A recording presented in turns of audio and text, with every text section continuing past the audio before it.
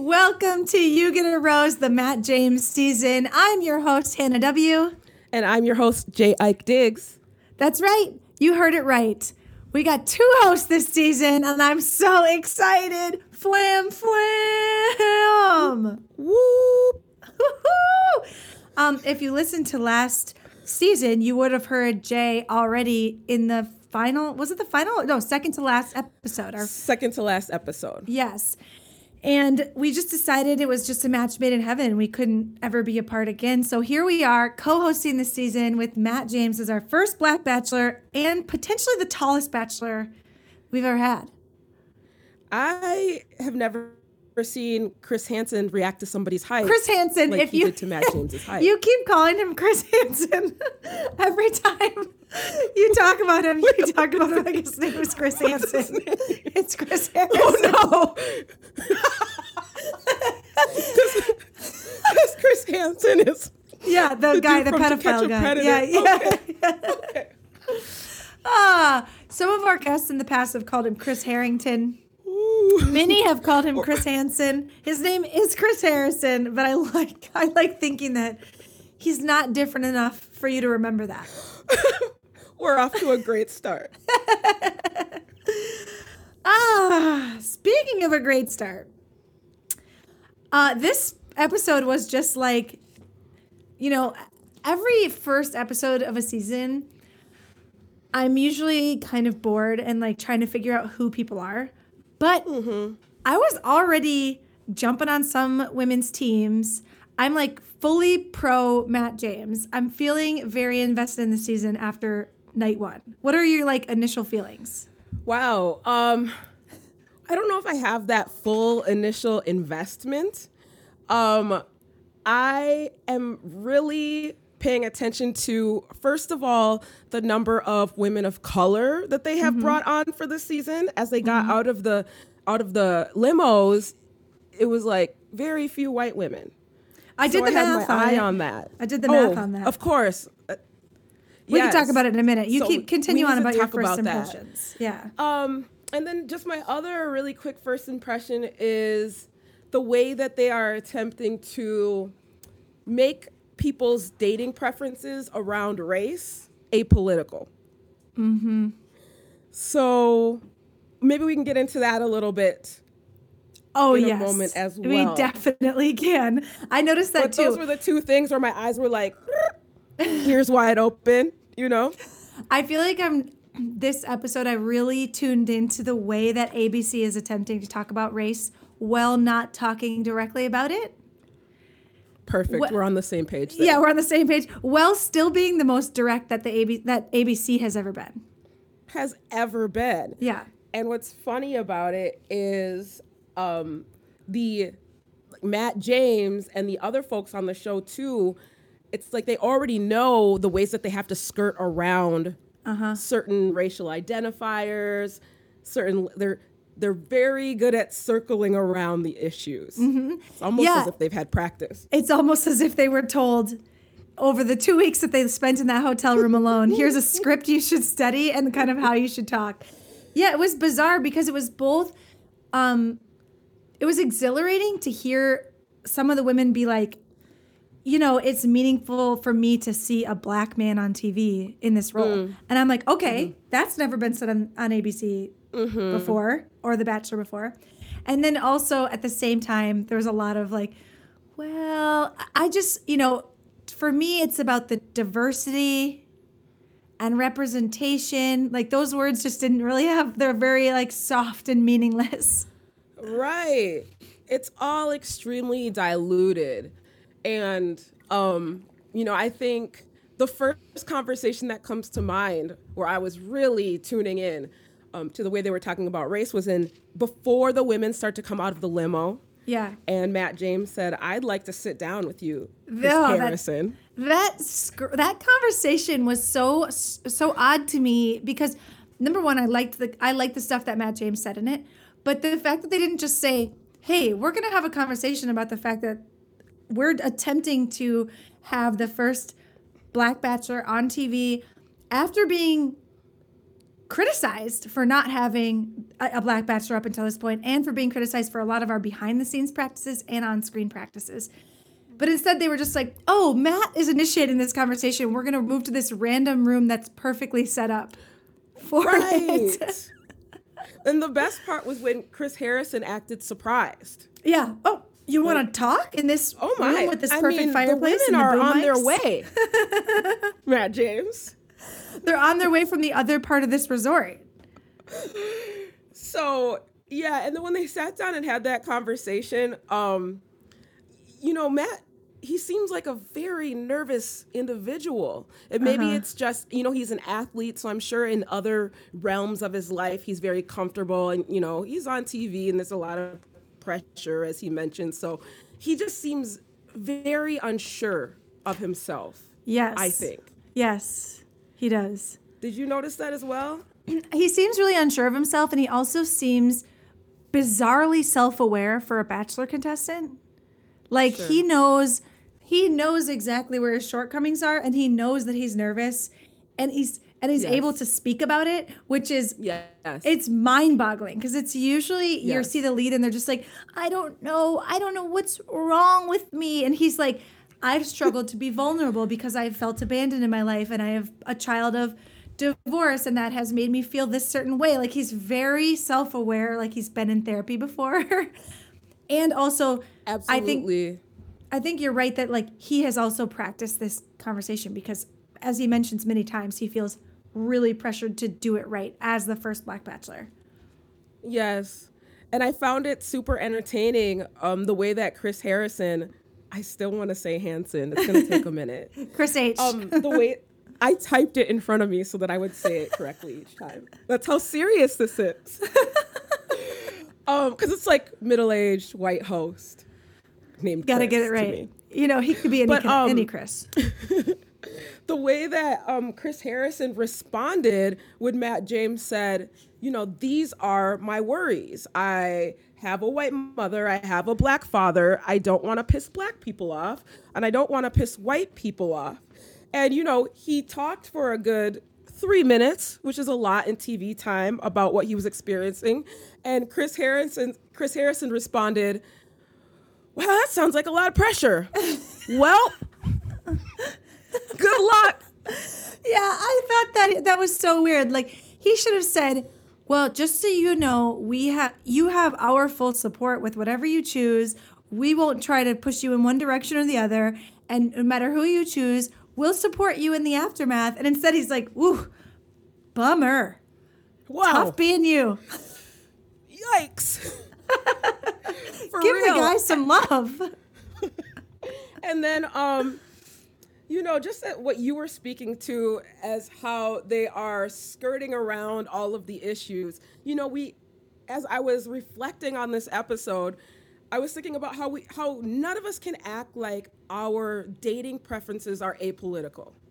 Right. We just can't. I think most of us fall into patterns when it comes to who we choose to date. Mm-hmm. Patterns around race, around SES, ability, body type, right? Yep. Gender. And so for them to try to write this narrative of we just love who we love and we are all colorblind daters on The Bachelor and The Bachelorette, it's just wishful and it's wishful thinking. Yeah, and it's strange because we kind of saw that on Tayshia's season where she sort of mentions in a roundabout way that she's never dated a Black person, or she doesn't say particularly any person of color, but she kind of implies that she's only dated white men. So, for her, we all wanted her to end up with Ivan because we're like, this is the guy. But she's like, I don't know how to do that. Like, I've never been in that kind of relationship. It's never been modeled for me. I don't know what to do. And I don't really know what Matt James's dating history has been like, but I would be super curious. Yeah, I tried to do a little bit of research. I did one Google and then I got bored. Okay, yeah. Because it's probably a lot of women. I mean, he's a very attractive guy and he played sports, so I feel like he's probably dated a lot of men. He's a very tall man. Yes. And tall in this world defines attractive. It is. No, he's got a good looking face. Yeah, I'm sure he has dated a lot of women. I am really curious to see what his dating history looked like. But as I scrolled through his Instagram, I noticed that a lot of the people that he surrounds himself with are white. Well, so his best friend is Tyler Cameron, which we Right. know. And obviously Tyler's white. And I don't know under what circumstances he moved to New York. Did he move to New York with Tyler? And have they kind of built their friendship group since then? I don't know. You know, I thought that was, did you notice his, like in the pictures they showed from before, his picture from when he was at Wake Forest? When he was in college, and he had like a totally different hairstyle. I must have missed that. Oh my God, he had such cute like locks in his hair with like some blonde at the end. Oh yes, I did notice that. Yes. And then I was just like, oh my God. So I was trying to picture what Matt James in college was like. Right. Like who is he? Yeah. Like who is he trying to be then that is different now? As a mixed race child, you know, I'm not a mixed race child, so I can't speak to the experience, but I know that from what I've heard, you know, especially as a Black child who grew up without the Black side of his family, without that influence, I'm sure there's just a lot of questioning and a lot of self-exploration and a lot of experimenting when it comes to race. And so maybe that's what we were seeing in his Wake Forest photo. It's just, you know, and I love to see it, but I was like, different phases. I was like, I want more of that. I want to know who Matt James was growing up, because I think his story is really interesting. And like seeing him with his mom was really telling. Their relationship is very cute. She's cute. Like, she's very stylish. Yes. I thought it was a little bit awkward when they sat down and one of her first questions to him was, when was the last time that you were vulnerable? Like they really set her up for a script on that one. Right. Whose mom says that? I'd be like, I know.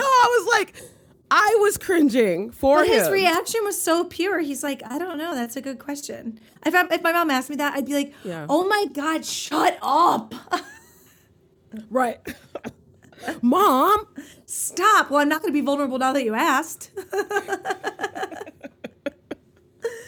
Jeez. Yes, he did answer in a way that was really genuine. I think he is kind of a nice guy. He seems like a nice guy. Really nice guy. And he seems like a mama's boy in a good way, if that makes sense. Like he is the kind of guy who's like, if he makes money, is going to use it to help like take care of his mom, you know, like that kind of mama's boy versus not being able to clean up after himself type of mama's boy. Right. Yeah. The other thing is that in that conversation, just coming back to that, he says that thing about like not wanting to piss off Black people, not wanting to piss off white people. And he says the expectation is that he ends up with a certain type of person. And like that was another example of them skirting around it. Like what exactly was he trying to say? You and I are on the same page. Yeah, what do you think he was trying to imply? Oh, he was definitely saying that Black folks are going to be upset with him if he doesn't choose a Black partner. Yes. And what about white people? You know, I have a harder time. I mean, I think that, I don't know. You have to tell me. I don't know. I wonder if he was saying, yeah, I'm not sure if someone who is, I guess, is against an interracial couple, I guess, wouldn't want him to end up with a white person, but also I don't know. I'm not sure. I think white folks would be pretty up in arms if he chose a Black woman. Like, what the heck is it? Now we've lost that. Now we don't even get to see white love. Yes. On The Bachelor. Right. No. Right. In the end, she can't win. Why? Because she's a bad person? I don't think so. Yeah. Exactly. Okay. No, I think you're right about that. I do think you're right about that. So, but definitely when he was saying a certain type of person, I was like, come on, man. Just say it. Just say it. You're going to have a really long season if you refuse to say black or white right for the entire yes. season. Yes, especially because you have not only do you have like a significant chunk of white women on the show, I don't know, these women are white, you know what I mean, like fillers, blonde, White. yes, white, like LA white.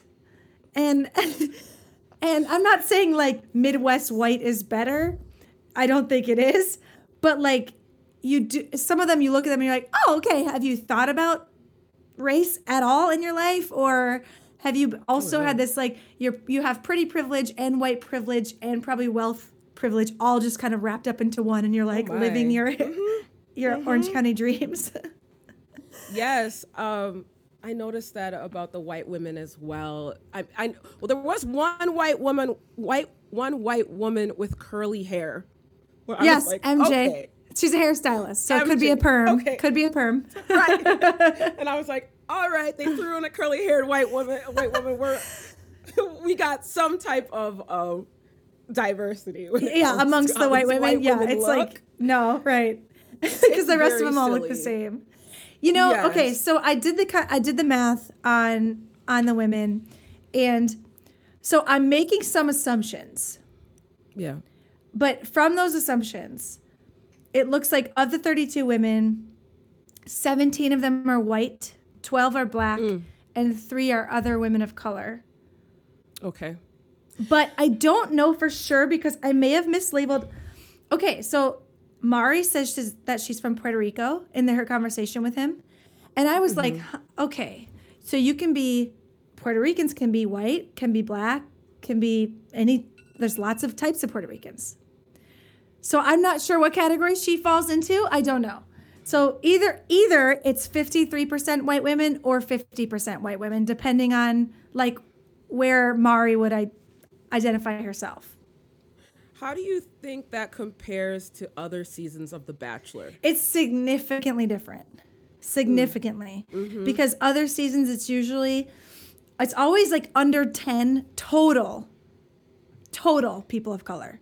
Sure. And so that's like if you're Asian or black or Latinx or anything like that, that all is like generally less than a third. Right. This is significantly different. I was still like, ooh, can we just go over that hump of having less than 50% white women? That would be cool. We didn't quite get there. Mm-hmm. No, we didn't. I don't think we ever will. And I wonder how much the contestants' preferences play into the women that are chosen for the show. How is that communicated? I don't know. I don't think they play in very much. Based on the interviews I've heard with previous leads, I don't think they ask them a lot about who they want to be with because they do the casting before they even usually pick the person. Okay. And then they finalize casting around that. But a lot of these women were, the longer the show's been going on, the more that they've reached out to certain people and asked them to be on the show. Because even someone actually mentioned that. Rachel mentioned that the show reached out to her. And so they'll reach out to them and say, well, do you want to be on the show? They might say, The Bachelor's going to be so-and-so. And I feel like through that, we probably got some women that would not have normally said yes. I see. Like, I wonder about that. I was thinking about Chelsea, for example. She's like she has really short hair. She's tall and sort of I think she's a model because she was doing some sort of model strut for him later on. Oh, yep. Yes. Mm-hmm. Like, I was thinking, would Chelsea have shown up on somebody else's season? I don't think so. I always wonder about that because you'll see when the women sit down with him, and even last season with Tayshia, they'll say, I'm only here because of you. Yeah. I heard it was you, and that's what, motivated me to come on the show. I think, I don't know, for the black women on the show, I wish they wouldn't. I just wish they wouldn't do this. Wouldn't say it? Because,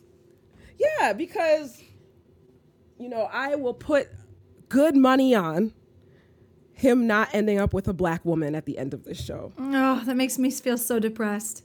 I will. But you're right. You're right. I'll put my dog on it. No, not your dog. You know how much I love my dog. That's how confident I am. Oh no. Oh no. Hannah, you know Collie Grace. I know. Oh no. If you're willing to give up your dog, you really believe he's going to end up with a white woman at the end of this? But the show is just not for Black people. And the more I see these women and Black men on The Bachelor just like put their hearts out there and really give it their all, I'm a bit crushed by it. I know. On one hand, and on the other hand, I'm like, what did you expect? Right. Well, the problem is the rest of the staff. It's like your producer, if your producer is white and you're a contestant and you're Black, and your producer, it's your producer's job to get the best story out of you they can. Well, a white person is going to choose the storyline of overcoming Blackness. Like, that's what the storyline is constantly reinforced by white people. So you're right. Like, they're going to try to be pushing that narrative of like, keep mentioning that, how important it is to you that you're both Black, to the point where like now he's kind of turned off by the fact that we're constantly talking about it and we can't just be together.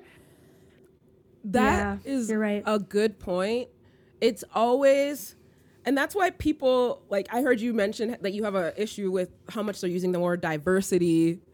That's why people get upset with that. It's because now when two people of color sit down, when it's either Matt James and a woman of color or Matt James and a Black woman, their entire conversation centers around the fact that they are Black in the sea of whiteness, right? And it's not about them as people anymore. It's them as figures. It's them as, representatives. And it's always foregrounded. Their conversations are always foregrounded with, white supremacy. And I think it obviously takes away from the amount of time that they actually get to discuss who they are as people and whether or not they're compatible. And fall into ease with each other. They have some pretense to that. And I think Ivan was probably the most put on display in that way. Where that was his role became like educate the ABC audience on race and George Floyd, and like that probably, even though it was important that happened, it was also like probably a big roadblocker for him to really be able to get all the way there with Tayshia, to the point where she didn't even know he was agnostic until like the fantasy suite. I mean, exactly. He didn't know. She didn't know that basic tenet of his personality until like. Exactly. Too First late. of all, for those of you who didn't hear me on the episode where we discussed Ivan, Ivan is my favorite contestant on The Bachelor or The Bachelorette of all time. Oh, wow. That's a heavyweight. I loved him. He just seemed like just a very wise soul, a genuine, authentic, wise soul. And, but you're right, where the whole narrative that was spun around Ivan was about his family and, their struggles with incarceration. And, it was just a lot of talk about how he's overcome all these challenges, rather than just, hey, this is who I am as a human being. Right. Yep. And it's not like we should disregard the challenges that he has overcome, but we have to acknowledge the fact that Black people and people of color are having to, their narratives are being centered around challenges and overcoming. And for a lot of the white contestants, most of the white contestants, it's just about their humanity. Right. Yep. It's just about who they are, and it doesn't have anything to do with their race because they're white, and that's like what ABC is just like, that's the norm. So we don't have to talk about it. Exactly. We got in the preview, we got like this moment where I'll be real curious what this conversation is like. Did you notice that in the preview for the upcoming season, one of the women, I don't know who, because they don't show their face, says something like, I don't see, or I'm okay with all color, or I don't see all color, something like around that statement of colorblindness around dating. And I was just like, is that what this is going to be? Or are we going to get a realer conversation than this? Or like, is this what it's going to be? Is that the white women are going to be like, I'm colorblind? And then like the black women are going to have secret conversations with him where they're like, isn't it nice? Isn't it nice to be together? Yes. I think they've already set the tone for the season to go in that direction when Matt James had that first conversation with Chris Harrison. Yep, Harrison. Did you see me almost go for Hanson again? Yes. I saw your eyes flick down to the screen to make sure you knew. I'll be better by next week. And yeah, definitely. I think that being colorblind, even after the year we had in 2020 with the George Floyd protests and seeing a lot of cities be lit aflame to bring awareness to the violence that's occurring against Black communities, even with all that, colorblindness is very still much in vogue. Oh, yes. With white people in white Yes. communities. And I think that's a lot of what we're going to see. I think so too, because it's like, you know, most white people have never examined how race plays a role in their lives at all.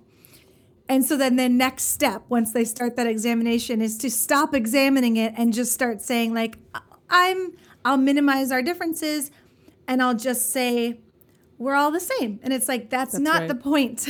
That's not actually how you tell stories about people. You don't just say like, in the end, we're all the same.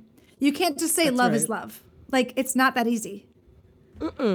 Because if you have children together, like if you're a white contestant and you're going to have children with this man that you're allegedly going to marry, then you better come into that situation with a better understanding of race than just like, oh, it's fine because I have a Black husband and a mixed baby. Like, right. Well, but then again, you're right. You're absolutely right. It's not, it's reckless to speak about race in that way or to not speak about race at all. But then again, we're watching The Bachelor on ABC. And that's why people like you or myself are not on the show because, we wouldn't make it past the first rose ceremony. But I'm so curious to hear more from some of these women because I'm just like, like Maggie, for example, who's like, not only is she from a completely different country and like is not a citizen, I don't think.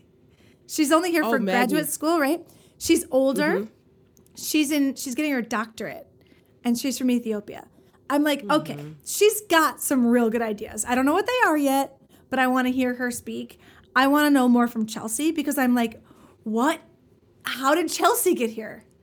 Like literally, I've never seen somebody with short hair and like almost bald headed. Like that haircut is like makes a statement on its own.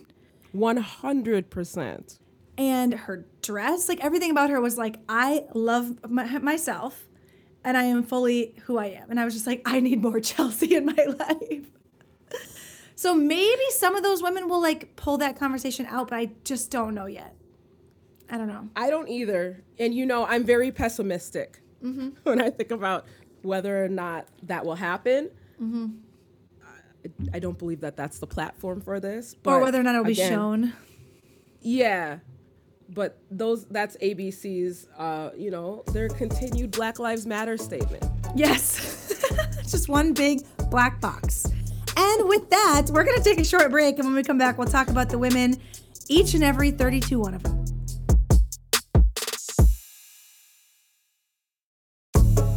And we're back.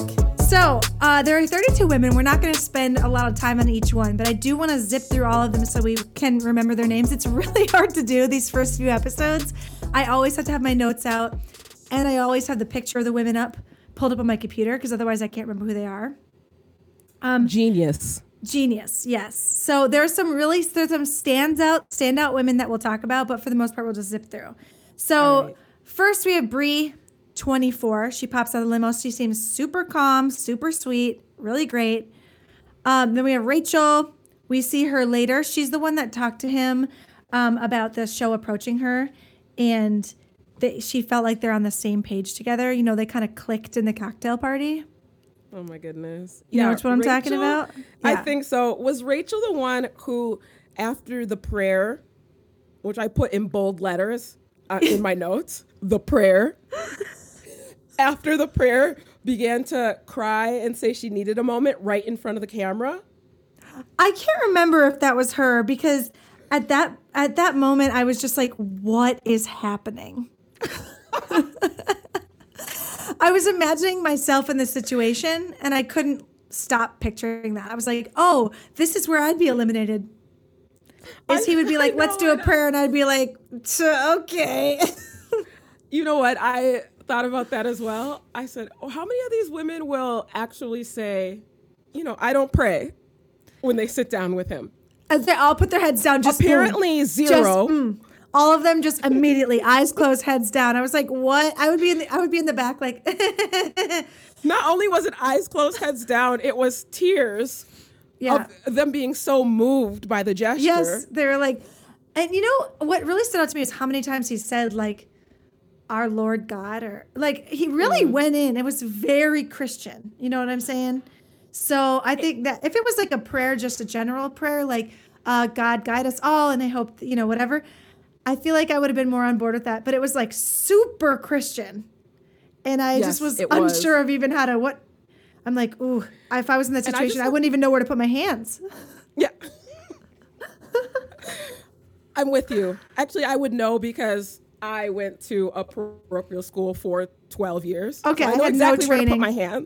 I had no training, so I really don't know where to put my hands. But I could not believe when he said, I've thought about what I would say for this first toast for so long, but I'm just throwing all that out the window, and I really just want to pray in this moment. But it's a very good, like a very scripted prayer. Said, come on. It was clearly what he wrote. That's what you've been practicing. It's okay. It's okay. Yeah, it's okay. And also, it really, like if I was a contestant, I would be like, and I should probably leave. Thank you so much. I'm glad I quarantined. It's been real. Can I take this bottle of champagne with me? You seem to have a lot of them. I would try to stick it out through at least the first trip. Would you? Oh, come on. You went all that way. You went all that way. It's okay. Like he can be his thing, and I wouldn't be for him. Like I'm not for him. Let's be honest. For a million reasons. Yeah. Well, the first trip in quarantine isn't like the first trip of trips past. No, it's true. And you're not going on a trip this season at all. I think they're just stuck at the penicillin. What's it called? The Pensacola. Humongous mansion. Amazing. What was it? Oh, the Nemacolin. There we go. What an amazing place compared to La Quinta. Well, how unfair did Tayshia have it? I'm more of a La Quinta gal myself. No. I like green grass and being outdoors and sun. But I was looking at that mansion. Say the name of it again. Nemacolin. I'll never be able to say that. Actually, I'll probably refuse for the entire season. But I was looking at the windows and I was thinking, do each of them get their own room? I was thinking the same thing. It's such a large building. They could each have a couple rooms. Whoa. If they each get their own room, that's like, wow. Did you see, though, where Matt James is staying? He's literally living in a mansion by himself. Yes. He gets his own mansion, and then they get a mansion, and it's just insane.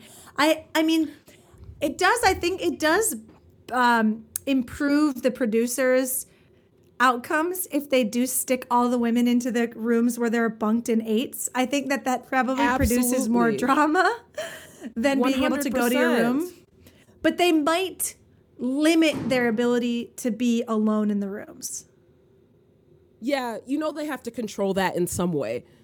Because otherwise, somebody smart like me would just come out when I'm under a contractual agreement to come out. Right. And then run away and be by myself the entire time. I'd be reading books the whole time, just like, crushing 50 books down. All right. Anyway, back to the women. Going to the pool, relaxing. Right. Back to the women. Then we have Sarah, who's 24. She's the one whose dad has ALS. Okay. Then we have Jasenia. She's 27. Chelsea, 28. We already talked about Chelsea. Mari, she's 24. She's the one from Puerto Rico. Maggie, 32 from Ethiopia. Carolyn, 30. I don't know. I have nothing for her. Sydney, 28. Kristen, who's the attorney, who we saw in the beginning. Anna, she's 24. She's like the one that you would just label blonde. She would just be defined as blonde as a person. Yep. I'm seeing her right now in my mind. Kayla, she's the one who rolled up in the pickup truck and just like absolutely won the night. She had sweet tea. She was like full North Carolina. About Kayla. Okay, let me hear it. Yes, the sweet tea was cute. During the previews for the next episode, did you see where Chris Harrison was going to move the pickup truck? No. Did you see that part? No. Okay, so he goes to move the pickup truck, and Matt James is like, "Well, let me hop in there with you." And first of all, I guess Kayla was sitting on a pillow, which was hilarious to both of them. Because she was like too short to reach. Up pillow, yeah, for the truck. And then as Chris Harrison's getting in, he goes, "This girl drives a stick," and I just couldn't get over. First of all, calling a full 28-year-old woman a girl, and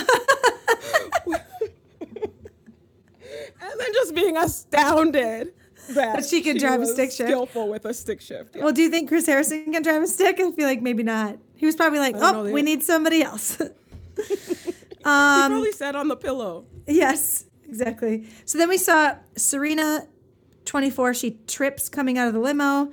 Then we saw Serena, another Serena, who's 22. She uses a step stool. Alicia, 24, the ballerina that went home first night. Okay. Sine, she's 25. She wore those goat slippers. Oh, yes. That was horrible. It's such a bad look. That fits into my Bachelor archetypes comments. Okay. What archetype does she fit? Well, she's the goofy outfit. Yes. She's like when Alexis came as the shark and she was like, I'm a dolphin. Always, yes. Or some dude will come in a Speedo. Yeah. There's always a goofy outfit. We had a couple of those too. Because then we had Alana who did the noodle and a kiss, which I was like, it's super not okay to just start off with a kiss without any consent. It's super not okay. It's not okay. And just because you've been quarantined and you've been COVID tested, you don't have to slurp each other's noodles. Right. At least wait until the fantasy suite to slurp a nude. Also, if it was a man doing that to a woman, we would be like, no, that is sexual assault. He needs to leave. But every season of The Bachelor, some woman comes on and is like, I'm bold and daring because I kissed someone without any consent or warning. And then, You're right.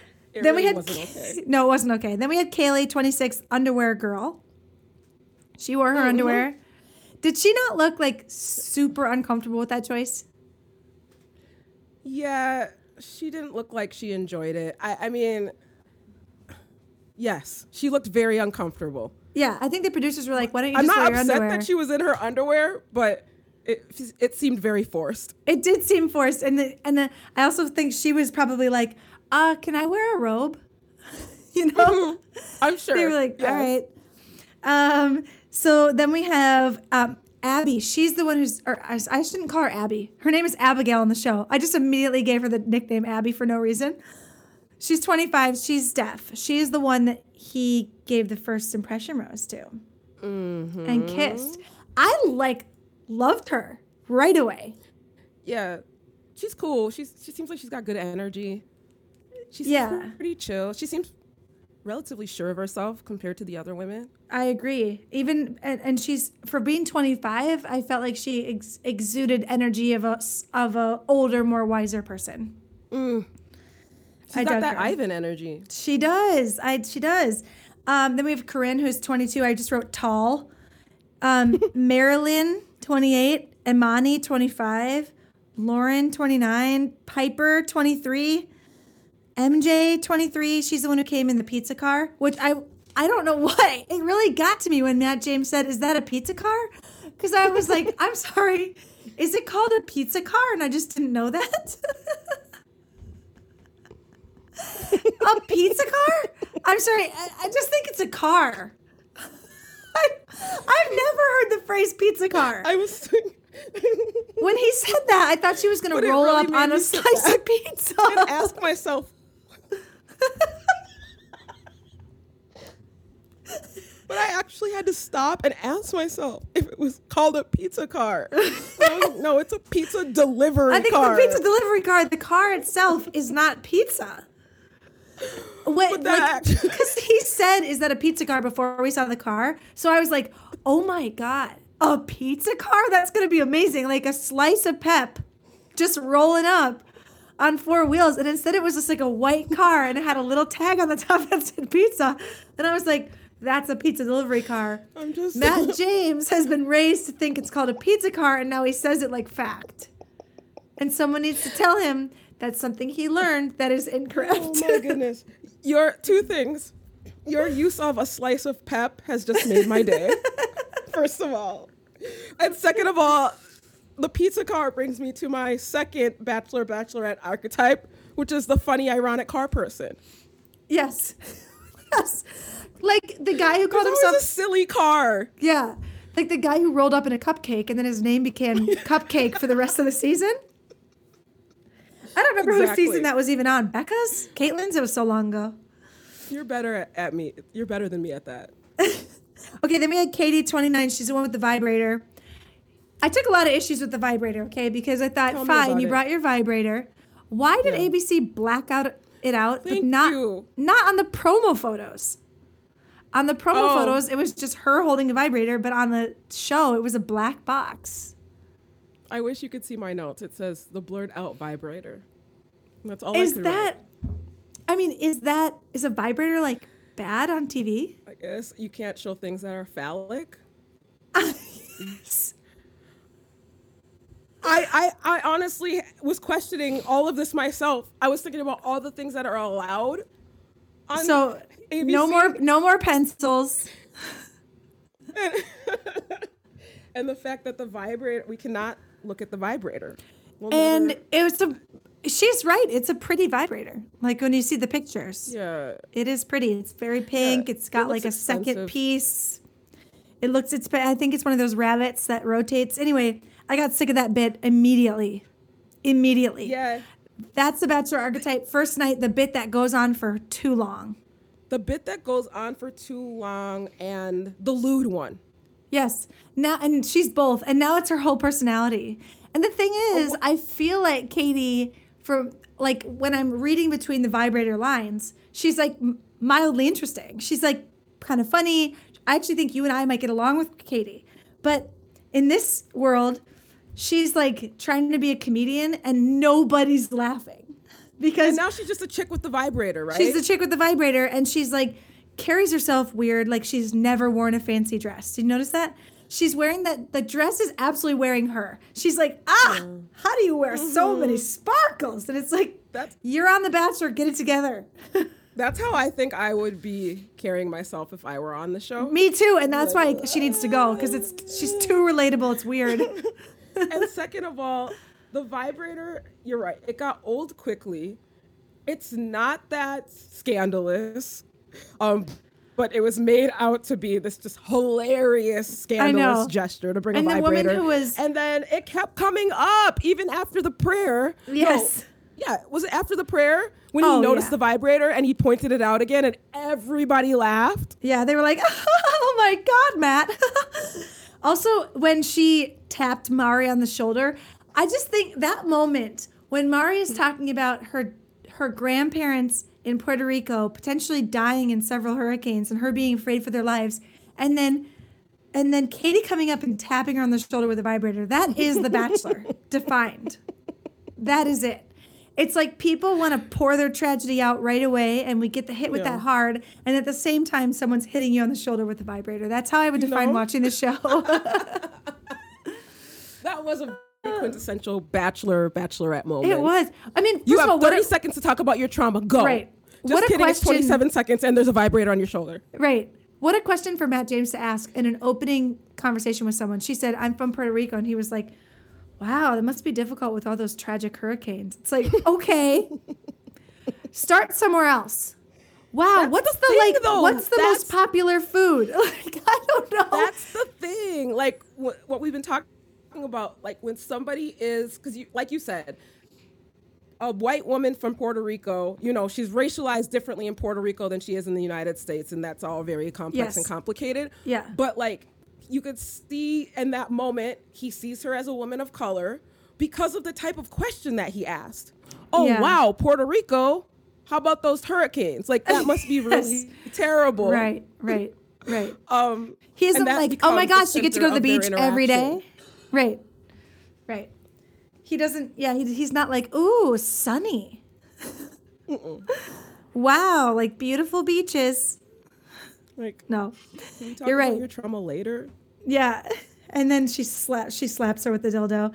And she was upset for a long time. Mari told everybody in the house. She was like, and then she came over with her dildo on my shoulder. Wouldn't you? Next thing I know. But wouldn't you? Yes. I would march right in there. I'd have a little more fun with it, I think. I'd be like, I think I'd that probably... woman. I was thinking this, okay? You're talking about James for 30 seconds about your family trauma. Someone taps you on the shoulder with a vibrator and says, can we trade places? I'd be like, sure, if I get to have the vibrator. If you're going to leave me stranded, at least give me something to play with. And then I would go back in the house and I would hide it. And I would never let her see it again. That's what I would do. And I wouldn't tell a soul that I had it. So if she was like, where is it? I'd be like, oh, I just put it on the table. Hiding it. The staff would find it after the whole thing was over. Hiding it would be a very smooth move. I like that you added that. But yeah, there had to be some kind of consequences for her busting in, first of all. Yes. And B, for her doing it with the vibrator. Yes. I did what's the vibrator woman's name? MJ. Oh, MJ? Katie. The vibrator is called MJ. That's right. I did appreciate how she was like, you know, some of these women didn't plan ahead. Yeah. And I did. I'm going to be here for the long haul. Yes. And I'm going to make sure that I'm taken care of. Yes, I'm going to take care of myself in my big private bedroom in Nemacolin. Okay, let's finish with the women. We have Amber, Kimberly, Cassandra, Eliana, and then our final two, Kit and Victoria. So Kit, we got to talk about Kit, okay? Kit is 21, calls herself a fashion designer, but she's actually the daughter of a fashion designer. Cynthia Rowley is her mom, and Cynthia Rowley is a fashion designer. So she calls herself that, but that's not her job. She's only 21 years old. She's not a fashion designer. That's a very important distinction. It's an important distinction. But also, you've done your research around Kit. Yes. Well, because right away she stuck out to me. Obviously, the dress, she was intending to stick out. But what also stuck out to me was just like, you could tell a lot of people that come on the show, they're like influencers. They're from like regular families or maybe like slightly wealthy families, and they just want to be famous on the internet just for being themselves. Right. And they're like in the influencer world, and that's a totally different world than the socialite world. The socialite world is like old money. It's like you only dress a certain way, you have to act a certain way, and I just cannot wait to see her clash with these like lip filler women who like want to make a cool TikTok. But like, I just can't wait. She wants the clash. Yes, you she's already excited know for it. She's in there to stir things up. Yep. And I know she is an archetype, but I can't put my finger on what we call Kit. Like, is she Tiara? Is she like Tiara? Do you remember Tiara? I'm sure you didn't see that season, but yeah. Oh, how could I forget? Okay, Tiara is the one who steals more time. She's the villain. Yes, she's a villain for a lot of ways, but she also like Victoria. Yeah, that's Victoria. But I don't know. She has a little bit of... Kit is like very... she's aware of how to be manipulative, and Victoria is just so stupid. So stupid. There we go. So delusional. And yeah, Victoria's delusional. She's also the drunk one. Yeah, I did think she was drunk coming out of the limo. She seemed very drunk. And Kit reminds me of, and you're going to hate that I don't remember this person's name. She kind of looked like Kit. She was young like Kit. She went on Paradise and Demi? came out. Demi? Demi! Ooh, I feel like if Demi heard you say that. Well, I know it's probably an unpopular opinion, but they both came in with this energy like, I'm going to win the show. I will be Chaotic. the center of attention. I will Yes. get what I want. I will pull the puppet strings of this entire production. And y'all are just going to have to accommodate me. Yeah, no, so that is exactly how Demi came in. I will say Demi came in more like Kit's coming from this world of sort of socialite elitist New York, and Demi came from like trailer park chaos. You know what I mean? It's like their chaotic energy is just different. Yeah. Do you remember Demi's storyline was that her mom was in prison at the time that she was on the season? I do. Yeah, okay. So she had like a slightly different upbringing, but they both carry that same energy. We have to talk about Victoria because I hate her. Yeah. Already. Let's do that. And I try. Okay, look, everyone on the show is beautiful, but Victoria is not. I'm so sorry. I don't normally say that stuff on the show. I really don't. But it's like, she just looks like if I went on and I just didn't even put any effort in. I mean, she definitely is different than the other women. It stands out. That's it stands me skirting. out. Yeah. All these other women skirting around your previous comment the same way that they're skirting around race. Here's what I'm gonna say. Every woman on the show they got the best hair extensions. Yeah. They have the best wig. They have the best colorist. They all have perfect hair, right? And she just comes out with like lanky, too long, because maybe she didn't get enough cuts in COVID. Lanky, not even curled, just straight lengths of greasy brown hair. And I was like, what is happening here? But don't you think that some of these characters are plants and that they're just characters? They're not actual contestants. Yeah, I mean, they're not like, I think that she thinks she's a contestant. I 100% she thinks she's going to get far on the show. I feel like she was just kind of paid to be a trouble starter.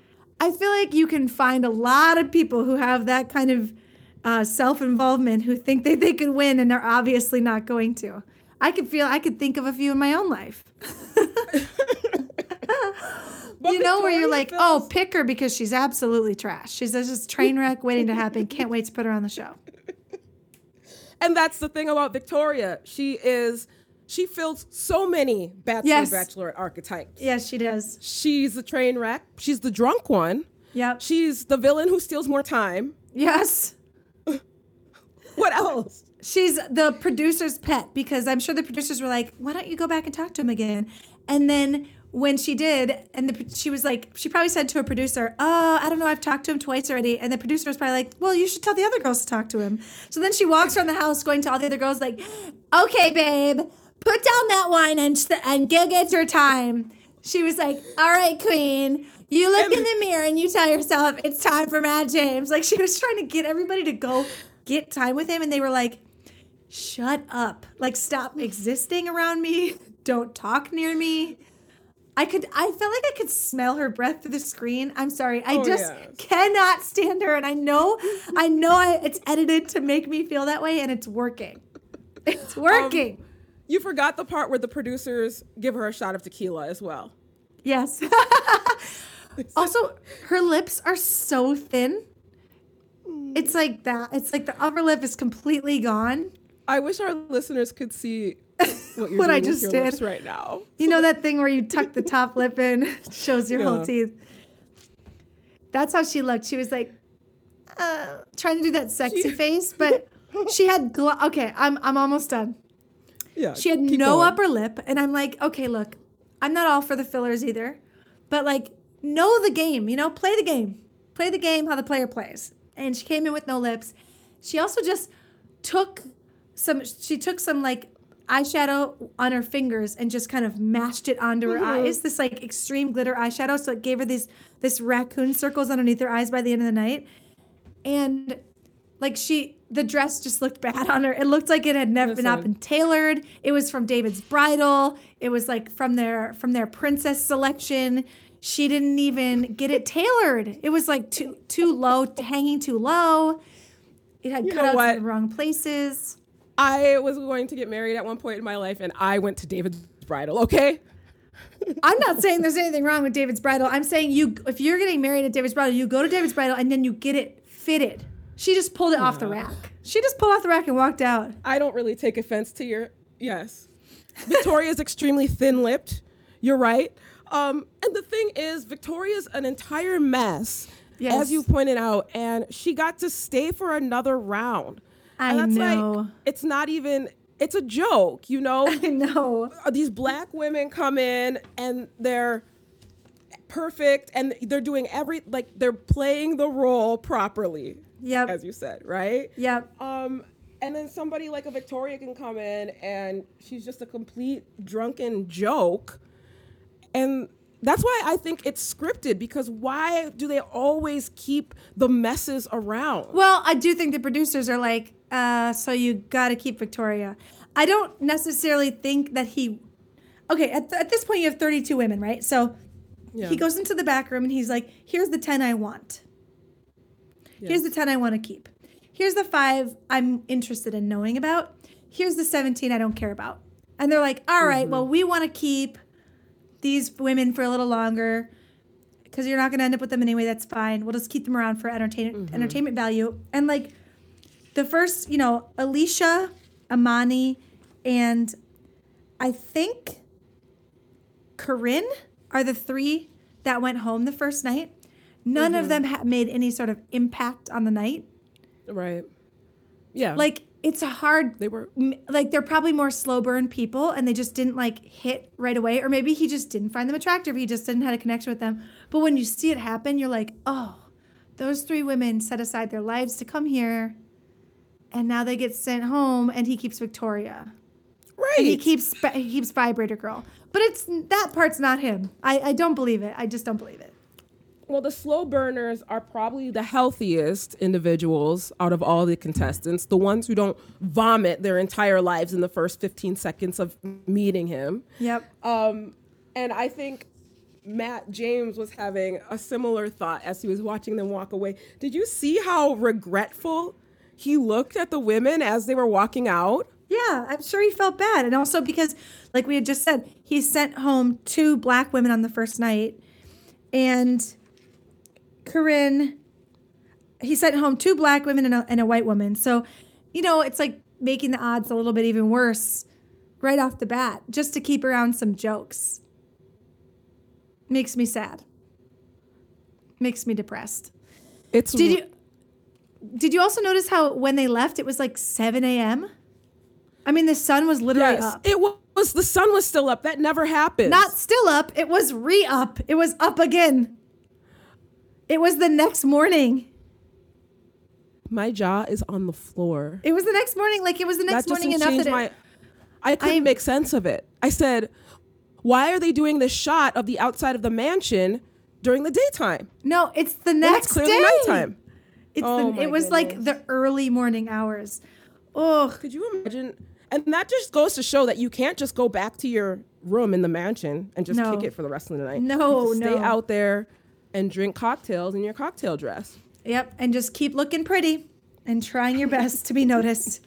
It is remarkable that some of the women didn't get time with him if it was going for like 9 hours like that.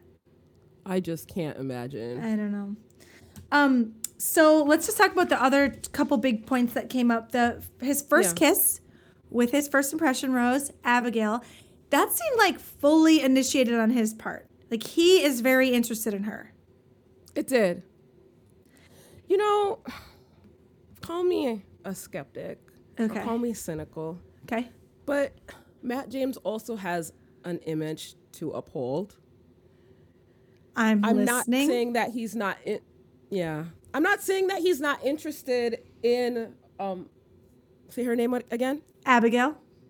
I'm not saying he's not interested in her. I'm just saying it's really good for optics sake, to Ooh, that's a slice and a dice. Rose. That's a slice and a dice. I said it. But he did kiss her. He kissed her. Okay, so you're saying he's like that nice jock in school who's like giving her a chance because he feels bad for her? I don't think it's that he feels bad. I think it's more about his image and his ego than anything else. We know that he's very concerned with how he comes off. He's made that very evident, and he's communicated it very clearly.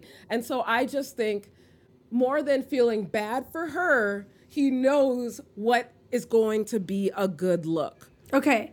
I have kind of a different hot take, and you can tell me what you think about this. I think he looks at women like Mari and Rachel, and he sees the women he's dated in the past, where they're very, I mean, those women are very attractive. They're very done up.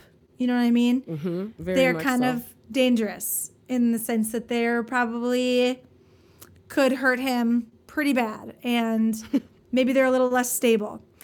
And he sees them and thinks, I've gone down this road a million times. Matt, don't go down this road. Don't immediately fall in love with this girl. And then he sees Abigail and he's like, she's gorgeous, but she's different than the other girls I've dated. She's gorgeous in a way that's more like Girl Next Door. She's more like sweet. She's more thoughtful. She's more patient. This is the type of woman I should be wanting to be with. And I am physically attracted to her, so I'm going to take the first move here instead of taking the first move with these other women who I would normally dive in with. That was my take, but I might be giving him more credit than he deserves on that. You know, I can see that, and I'm not going to entirely disagree with you. I am just very much a cynic. Yeah, you have sort of a 90s teen movie take on that. And, you know, as lovely as Matt James comes off, he's still a contestant on The Bachelor. And in the end, he's still a man, isn't he? He's still a man. We got to remember that. And we know that he's obsessed with his image. He's just very scared of judgment. And he really wants to come off as the good guy. And how would you do that if you were in his position? That is tough because I really like Abigail and I hope that it's genuine because I'm rooting for her. I'm rooting for her. Okay. Well, I don't know. We'll see what happens. We'll see what happens in the future. I like your take on it, though. It's very harsh. It is, isn't it? Yes, it is. I refuse to take it back, though. The other thing I had to bring up is, again, Victoria, this is the last thing I'm going to say about her, but how have you never heard... How have you never heard the phrase "drinking through a fire hose"? Why does someone have to explain that to you? Victoria is real. She's not real. They she's said an AI. She's a robot. The dumbest questions you could imagine. Just act like you don't get anything he's saying. And the whole time try to flirt with him while he's just saying words. She was like, "How do you feel?" And he was like, "Oh, I just feel like it's drinking through a fire hose." And she was like, "Oh, what does that mean?" I don't understand. He was like, and you know, he like actually explained it. He explained it, and she's like, "Well, I hope I'm a good fire hose to drink from." And he's like, "Well, I mean, yeah." I was so disgusted by that response. I laid out the point, and you still missed it. Yeah. Okay, because the point is that it's not a fire. No. I don't want a fire hose. She was willfully refusing to grasp on to the concept of drinking out of a fire hose. But it makes me think At which point I said, Victoria is a plant. Yes, she is. It makes me think of the Ken Marino made a spoof show called Burning Love about The Bachelor. And on it, he's a firefighter, like the women are vying for his love. And he gives out hoses and says, "Will you accept my hose?" at the end of each episode. And there's a character exactly like Victoria on the show. Drunk the whole time. Super sloppy and like always flirting through words that make no sense to flirt with. Like, I hope I'm the kind of hose you want to drink from. They should have cast her for that show. Yes, they should have. But yes, if you haven't seen that, I recommend it. There are like 3 seasons of it and it's so good. The seasons get progressively better too and more produced. So it's really good. I'm going to have to check it out. Yes. So we went through a lot. Did we cover all of your archetypes, or did you see a couple more in there that you wanted to touch on? No, I think we actually covered them all. Okay. And I just really appreciate how there's overlap. You know. Yes. Like how Victoria takes up most of them. Certain archetypes. Yeah. I hope the archetype we don't see is one they've done before. Now that we have a lot more black women on the show, maybe we're less likely to go down this path. But I think about Jubilee. Do you remember Jubilee? I do. She was ex-military. Yeah, she was a veteran. She was like, at the point when she left the show, she was the only, I'm not 100% sure on this, but I think she was the only black woman left on the show. And all of she gave Nick a massage. That was like the date that she was on. All the women turned against her in this really awful way. And they made her seem weirdly over-sexualized and all of this stuff. And then she was upset by that. And she sort of shut down. And then they painted her as being aggressive. And I was like, okay, so every stereotype you could think of for a black woman, you just did it in one episode? Exactly. But then after that, so you're right, she withdrew and then she was overly withdrawn. And then she was too aggressive when she responded. And then every edit that they made around her was fulfilling these stereotypes. Yep. And yeah, I'm with you in that I hope they don't do that, but I wouldn't put it past them. I wouldn't put it past them either. Women, it's also the producers and the editors. I hope they, because of the number of black women on this season, I hope they find a way. I hope they don't just spread the stereotypes out. I hope they just find a way to work around those and find producers that are better at recognizing when they're doing that. Well, I don't know, though. If it's all white producers, they're going to get themselves in trouble. Only time I'd be curious to see the makeup of the staff. I'm just saying. Me too. Let's see some behind the scenes. Maybe I'll do a little research. Please. Well, speaking of behind the scenes, we need to wrap it up because it has been a long time. Already, it's been a long time. It's already been an hour and a half that we've been chatting. And, I just want to say I have good feelings about this season. I'm very excited to watch it. I think there's going to be a lot of mess, a lot of drama, a lot of, hopefully there's some good connections. Hopefully there's some hot makeouts. Yes. I'm not going to say no to a little more of Matt James without a shirt. I'm not going to say no. You know what? I won't either. Now that I think about it. If you're going to ask me, my answer is no, it's fine. You can go ahead and do it. All right. Well, with that being said, we know you listeners are equally excited to talk about the show. So feel free to reach out to us at You Get a Rose on Instagram, at You Get a Rose on Twitter. I tweeted all last night. So go like my tweets. It makes me feel important. And you can find us on Facebook at You Get a Rose, or you can email us hello@yougetarose.com. Thank you so much to my brand new co-host for this season, Eik Diggs. Give it up for yourself. Okay. I will. And I'll give it up for you as well. And I just want to say thank you for bringing me in on the season. There is so much to discuss, and I'm just excited to break it down with you every week. I can't wait. Thank you to our producer, Beth Gibbs, and to My Talk 1071 for being our host. And you know what, everybody? We'll see you next week. Bye-bye.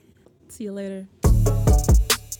For more on the show, visit yougetarose.com or find us on Facebook, Twitter, and Instagram at You Get a Rose. You Get a Rose is a podcast from My Talk 1071. Hear more great podcasts on mytalk1071.com.